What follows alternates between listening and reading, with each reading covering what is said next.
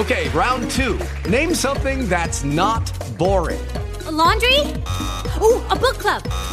Computer solitaire, huh? Ah, sorry, we were looking for Chumba Casino. That's right, ChumbaCasino.com has over 100 casino-style games. Join today and play for free for your chance to redeem some serious prizes. ChumbaCasino.com. No purchase necessary. Void where prohibited by law. 18 plus terms and conditions apply. See website for details. Are you there? I'm here. Here is Mick Fleetwood. Oh, my goodness. Hi, Mick Fleetwood. How are you? We're good. Hope likewise. Yeah, I'm doing well, and I'm so excited to be chatting with you. I'm very honored to be chatting with a bit of rock royalty. That's how I absolutely consider you. I've been on social media calling you a rock legend, which you probably already know that. Oh, Lord. I know. Here we go. All right. Now, listen, though. I have to tell you, I love your song. I've been watching the video nonstop, and I just really, really love These Strange Times. So for those that may not be familiar with it, talk a little bit about it and why it's so personal and why it has a religious undertone to it. Well, I'm hoping that that's not going to be the connotation, is that, and I know that it certainly could go that way, but that the whole point is that it's not religious, it's not political, but it triggers those thoughts, understandably, here and there. This is all, to me, about putting a foot through the door, which would be, I mean, if you read someone saying that God is nowhere, and then suddenly you understand that they mean God is now here, what's really important is to understand the premise. The premise is whatever, which takes it away with the common understanding of religious connotation, which it's not. What it is, it's a belief system of how do you get triggered, where you go like, well, what do you mean?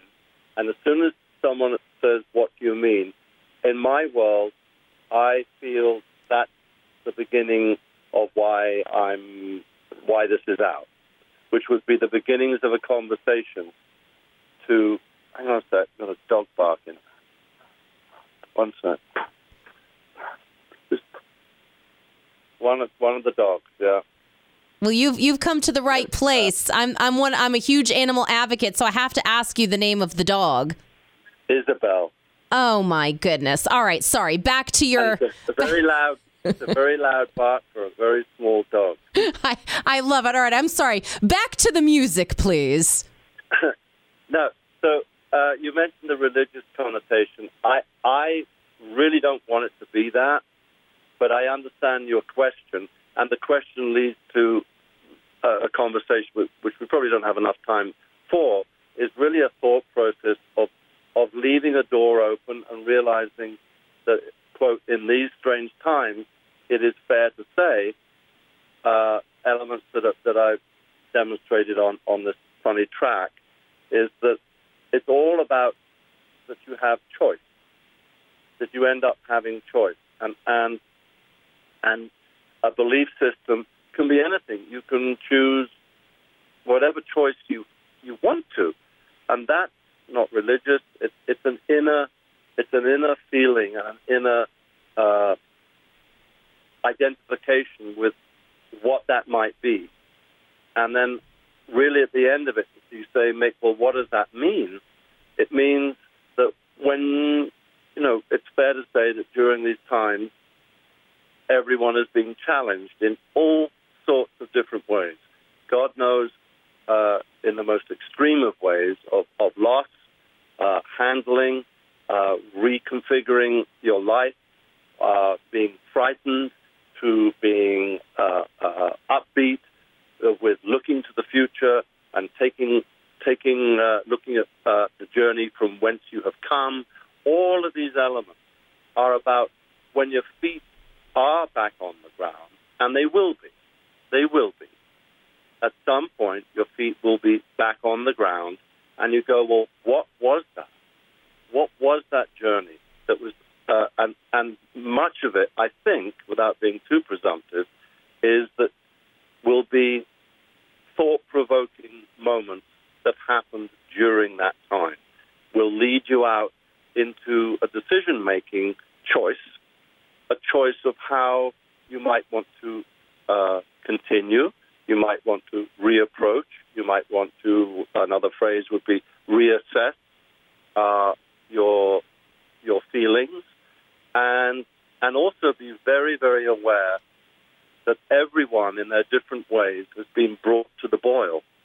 Everyone in their different ways has been brought to the boil, and without boiling over, the way to come out of that is to leave all the doors open and realize there are all sorts of different ways of looking at what choice might be, and having common ground and a commonality to being gracious to each other. That's really what this is all about.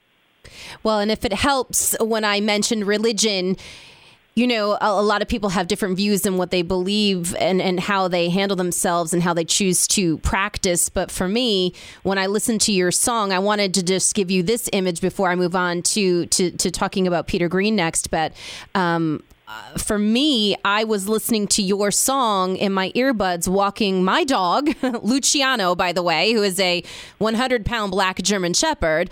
But listening to that song and the beat and sort of how it sort of flowed through my ears and in my head and all through my body, walking my dog, just he and I alone, that was a religious moment for me, not to necessarily say that was, you know, where I found my God or whatever the cases I may believe in. But I think to your point of what you're saying about that song, it could mean what it wants to anybody. But my listening to Walking My Dog was so peaceful and lovely that it was a moment that I celebrated. And I thought you might like to know that that's how I enjoyed your song. I couldn't be more happy to hear what you just said. That's exactly all sorts of versions of that type of feedback or end result or changing results is exactly no more, no less. But I'm very happy to hear that. So thank you for that. And also, I've been in classic rock music and been playing music for so many years. My first overnight gig, the first song I played was Dreams, by the way, just so you know. The very first song on vinyl, by the way, that I cleaned off on an actual record player was Dreams. So, and it's only ever been my dream to play music. And I have to say, when you hear Mick Fleetwood on the drums, when you hear your sound, there are certain musicians that you just know. You know who they are. And I would say that about Peter Green too, as well, with his guitar and his riffs and the way that you hear sounds and you hear music. Talk a little bit about, you know, releasing, you know, the third studio album, Then Play On, which I think, has it just come out, or I think September 18th that came out. But talk a little bit about releasing that music as well. It was sort of semi-planned, and then it became really relevant. And I'm believing, I'm thinking it's a rendition that came out on BMG, and if not, it's in the package that you're talking about. So there's actually been 2 releases of that album. But the relevance was all a long time, sort of, in England we call a pipe dream, of not knowing whether it can ever really happen, but manifesting it and just having the thought process, the faith that you can pull it off at some point, was for me to say thank you to Peter Green, who formed Fleetwood Mac. And Then Play On was the last album that Peter played on. And it's an extraordinarily powerful piece of work, which is, of course, it's Fleetwood Mac and Danny Cohen, who had just joined the band. It was Danny's first album and Peter's last album. And John and I, of course, were resident, as we still are, in Fleetwood Mac. I'd been planning to put this dream concert on to say thank you to Peter Green in London, and eventually was able to do that I think it's about 6 months ago, isn't it, Lisa? 7 months ago. And of course, then the world stopped, literally, and the documentary and the concert actually hasn't come out, but we recorded and performed that concert with huge amounts of support from just, there's too many to mention, but David Gilmour, Steven Tyler, Billy Gibbons, Zach Starkey on drums with me, Bill Wyman from the Rolling Stones, Jeremy Spencer, one of the original Fleetwood Mac members, Christine McVie turned up, Pete Townsend from Pete Townsend, not from the Who. We don't need to say that. So that re-release of that album became relevant